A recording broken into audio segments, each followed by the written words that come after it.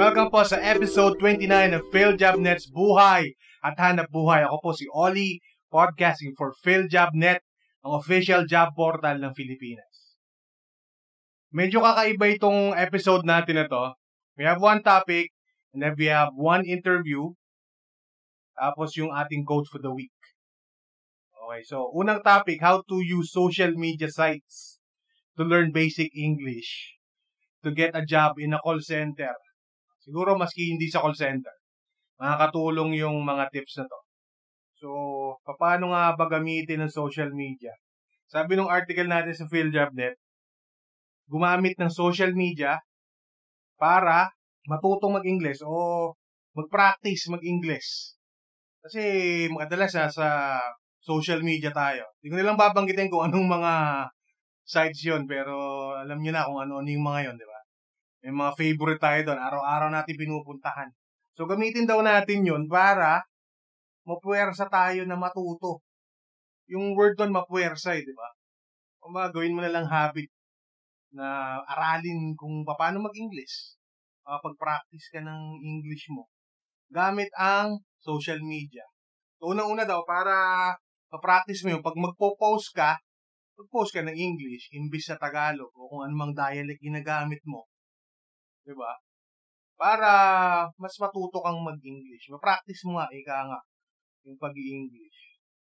Imbis sa Tagalog, o Cebuano, kung ano man, Ilocano, kung ano man. Gamitin mo yung English pag naglalagay ng post, pag gumagamit ng caption sa mga pictures mo, at kung magchat-chat, diba? Kadalasan naman ginagamit natin Tagalog o kung anumang dialect. Pero maganda daw, medyo social. Gamitin natin yung chat capability ng social media para makapag-practice. Tapos pag gumagamit tayo ng voice calls, practicein mo daw, kunwari nagko-calls ka. O basta yun, gumamit ka ng English. Gamitin ang English sa pagtawag. Siyempre, sa mga comments mo, magandang express mo rin yung sarili mo sa English. Isang magandang tip, mag-isip sa English. Ano nga ba ginagawa yun? Kasi minsan tinatranslate natin on the fly yung Tagalog sa English. Habang pinapractice mo yan, matututo ka, tapos manonood ka ng mga English na palabas para ma-practice mo yung pag-iisip ng English. Diba? Ngayon, pag may nakita ka naman mga lessons, marami yan Minsan may mga nagpo-post. English lessons, libre. I-like mo yun para masundan mo yung mga post doon, diba? Tapos may mga pages naman dyan na libreng English lessons. May pa ako nakita dyan, free call center training. Diba? May mga ganun pa dyan. Hanapin nyo yun. May makikita kayong makakatulong sa inyo. Free call center training. O free English lessons. Marami yun. So yun. Yun ang ating unang topic. Gamitin ang social media para makapag-practice na mag-English. Hindi lang sa call center magagamit to. Magagamit to sa maraming bagay kung mag-a-apply ka. Magagaling kang mag-English. Yun ang ating topic for this episode. Meron tayong interview. Maya-maya, isasalang natin yung interview natin kay Miss Rona Agawin. Siya po ay isang HR recruiter or HR specialist. At patalastas po, para sa mga hindi pa po nakapag-rehistro sa PhilJobNet, mag-register na po kayo para mas maging madali ang inyong paghahanap ng trabaho. That's philjobnet.gov.ph. That's philjobnet.gov.ph. So ito na po ang ating pinakahihintay na interview. Ito po yung interview natin kay Miss Rona Agawin ng isang recruitment firm o ng isang, ano nga ba ma'am, ang pangalan, or di natin kailangan banggitin yung pangalan ng kumpanya, pero at least ano yung nature nung company na pinapasukan nyo po? Tama naman yung sinabi mo kanina, recruitment firm siya. Yung current company ko is an Australian-based company. Okay. And yung hinahandle nila mostly, iba-ibang companies, tas nagpo-provide sila ng iba-ibang services, recruitment services para dun sa mga clients nila. Okay. So, hindi po dito sa Pilipinas yung kliyente ninyo? Hindi dito. Okay. Pero may experience ako before with hiring for local positions. Okay. So again, yun, medyo malalim na kagad siya. Pero start tayo sa simula, ma'am. So yun, kayo ay isang recruiter, tama po ba? Mm-hmm. And how long have you been a recruiter? I have been with recruitment since October 2007. So 10 years Wow, pala 10 this years. month. Sakto-sakto. Tagal na nun, ma'am. Oo. Sobrang tagal na. Marami na kayo natulungan, malamang, na aplikante. Not necessarily natulungan kasi part of the job naman siya. Okay. Pero marami nang na-process na applicants. Okay. Is this really what you want to do? Kasi you've been here in this kind of industry, in that kind of job for 10 years? Mm-hmm. I mean, tagal nun. Hindi lang siguro dahil sa kailangan yung trabaho. Siguro talagang yan ba yung talagang gusto mong gawin ever since? Makatulong or maging recruiter. Kasi in my point of view, ang isang HR recruiter ay nakakatulong ng sobra-sobra, lalo na dun sa mga nangangailangan ng trabaho. Kasi nafe-feel natin yun, ma'am, di ba? Parang pag ini-interview, kailangan ng tao na ito yung trabaho. Is this really what you wanted to do?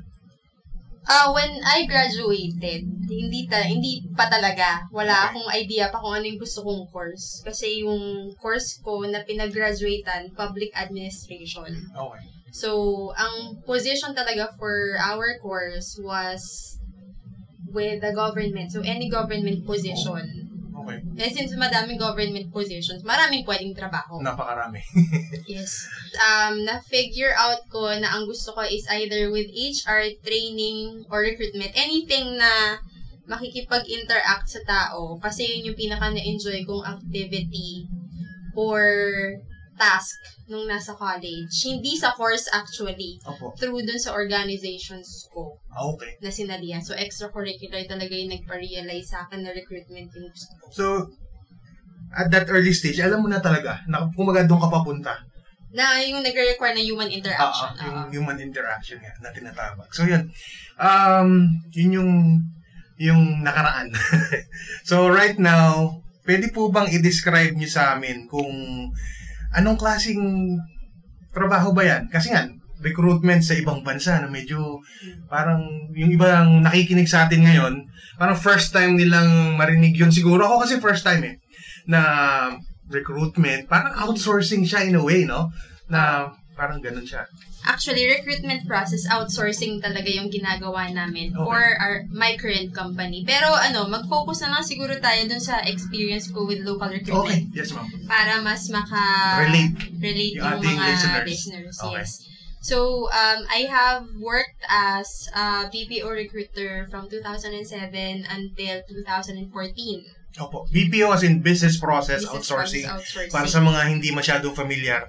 Yun yung lagi natin naririnig na call center po. Ganun, ano? Ang BPO, it covers both call center at saka yung support, pwedeng shared service din. Okay. So, hindi lang siya basta calls. Meron siyang yung mga ginagawa sa likod nun. Naman ganun. Madami na din kasing under BPO So, hindi lang calls, yung payroll. Kasama na din doon. Pwede rin HR services, pwede rin encoding. Yun. Okay. So, yun po ay para sa benefit ng ating mga nakikinig. Kasi, syempre, medyo technical nga yun, no? Nakikita natin sa mga job ads, dito sa PhilJobNet, merong mga nakalagay, BPO positions available. Ano nga ba yung BPO? So, yun, na-explain ni Ma'am Rona kung ano yung BPO. So, yun po yung mga ginagawa nyo day to day. Ngayon, paano po natin kayang mabibigyan ng advice yung mga gustong maging recruiter katulad nyo? Anong course sa college yung iti-take? Kasi sa inyo po yata, public administration, napunta si Ma'am Rona sa HR recruiting. Ano po yung ideal course para dun sa mga bata o sa mga gustong magsimula bilang isang HR recruiter, specialist? For fresh graduates, ang ideal talaga na position would be psychology. Okay. Or any behavioral course, which would either be behavioral science or human resources management. Or kung ano pa yung ibang course title na related dun. Kasi may mga trabaho ka na gagawin na kailangan mo, for example, ng pag-identify ng personality ng aplikante. Okay. O kaya, ito medyo rare naman na i-require kayo na mag-handle ng statistics. Yun kasi yung isa dun sa mga ginagawa ng mga nag-take ng psychology for fresh graduates. Kasi kung fresh graduate ka, tapos gusto mo maging recruiter, like any other job, it's just not a profession, it is a passion. Opo. Kasi hindi naman siya maging interview ka lang eh. You also have to identify if the position is right for the person. Pwede kasi na nakita mo, for example, call center agent yung ina-applyan, tapos narinig mo, okay yung, kasi require English speaking, Opo. diba? So, narinig mo, okay naman yung grammar, okay yung pronunciation, okay yung fluency, kasi dire-diretso magsalita in English. Pwede mo siyang ilagay sa ibang position. Tapos, yung palang health niya, hindi pwede for night shift. Panggabi. Oo. So, kung ikaw, nag-iisip ka lang na gusto mo lang ma-fill yung position, hindi mo iniisip yung kapakanan ng aplikante mo, ipapasok mo siya. Pero may alta pressure pala siya. Magkakasakit siya. So, okay. O may sakit na siya. Oo. Diba? In the long run, magiging attrition or magre-resign din siya. Either dahil lumala yung sakit niya, or hindi niya kinaya yung schedule at saka yung stress ng trabaho. Okay. So, dapat iisipin mo din yung kapakanan ng mga aplikante na magiging would-be employees mo. Kasi yung recruiter, ikaw talaga yung parang, hindi yung advertisements talaga yung nagpapakilala sa kumpanya, yung recruiters talaga. Kasi sila yung unang-unang makakaharap mo sa company. Hindi yung team leader mo o yung boss mo. Kasi ibig sabihin, nakadaan ka na sa application process eh. Kumbaga yan yung first encounter ng aplikante sa kumpanya. Yes. Tama po. So, yun. So, una yung course, pangalawa yung passion. Ngayon, kung nakapagtrabaho ka naman before, tapos gusto mo mag-change ng profession, gusto mo maging recruiter. Actually, yun ang susunod kong tanong. Ano po ba dapat? Psychology din po ba? Or kagaya nung sa akin, hindi ako psychology or any behavioral science graduate. Since yun nga, kaya sa public administration yung course ko. Yung sa akin medyo, medyo organized ako, even with career. May plan A, plan B. Okay. Bihira po yun. Na-identify ko na yung BPO kasi mag-stay siya for 10 years or so. So, 10 years naman ako within recruitment, diba? When I started, naisip ko na magdadagal yung BPO. So, gusto kong maging either HR trainer, HR practitioner, trainer, or recruitment within BPO para sigurado for the next 10 or 20 years, meron akong trabaho. Okay. Magandang plan yun. So, dahil kapag nagpapa-interview ko, lagi na sinasabi, ay kailangan po namin psychology graduate, kaysa psychology graduate, or dapat meron ka experience. Fresh graduate nga ako that time. So, hindi mo talaga mo kayo trabaho. Tama. Nag-agent muna ako for 1 year. Okay. For 2 reasons. Una, kasi I want to identify the position na i-hire ko. Okay. Para kung sakaling maging recruiter ako, alam ko na yung hahanapin. Kasi naging ganun ako. Wow! Galing na tip yun para so, yun yung una. Sa atin. Tapos, yung pangalawa, binigyan ko talaga ng timeline yung sarili ko na pwede ka naman kasi na mag-handle ng ibang position, pero you can try na aralin mo na din yung position na gusto mong lipatan. Okay. Tapos, i-develop mo na yung skills na feeling mo required sa position para meron ka ng know-how. Okay. So, it's all about planning. Sabi nyo nga po, no? So, planuhin kung ano yung gagawin mo. Kunyari, gusto maging recruiter katulad ni Ma'am Rona. Planuhin mo siya at aralin mo siya, pumasok ka doon. Dedicate ka ng oras, sarili mo. Diba? I-dedicate mo yung sarili mo. Napakaganda po nun. Palagi ko, nasagot mo na rin yung huling tanong natin. Yung tip para sa mga gusto maging HR practitioner. Yun yung huling sagot natin. Tanong natin. At nasagot mo na rin siya. Maraming salamat po. Kayo po ang aming buena mano sa pag-i-interview dito sa Buhay at Hanap Buhay. Kasi bagong segment ito. At maraming salamat po sa inyo ulit. At kung ano man yung inyong mga darating ng mga pinagpaplanuhan, we wish you success, ma'am. Ang ating next topic, of course, ay yung ating quote for the week. Ito po ang ating quote for the week. Galing po kay Mr. Tony Robbins. Tony Robbins is an American author, entrepreneur, philanthropist, and life coach. Robbins is known for his infomercials, seminars, and self-help books. Ito po sabi niya, Setting goals is the first step in turning the visible into the invisible.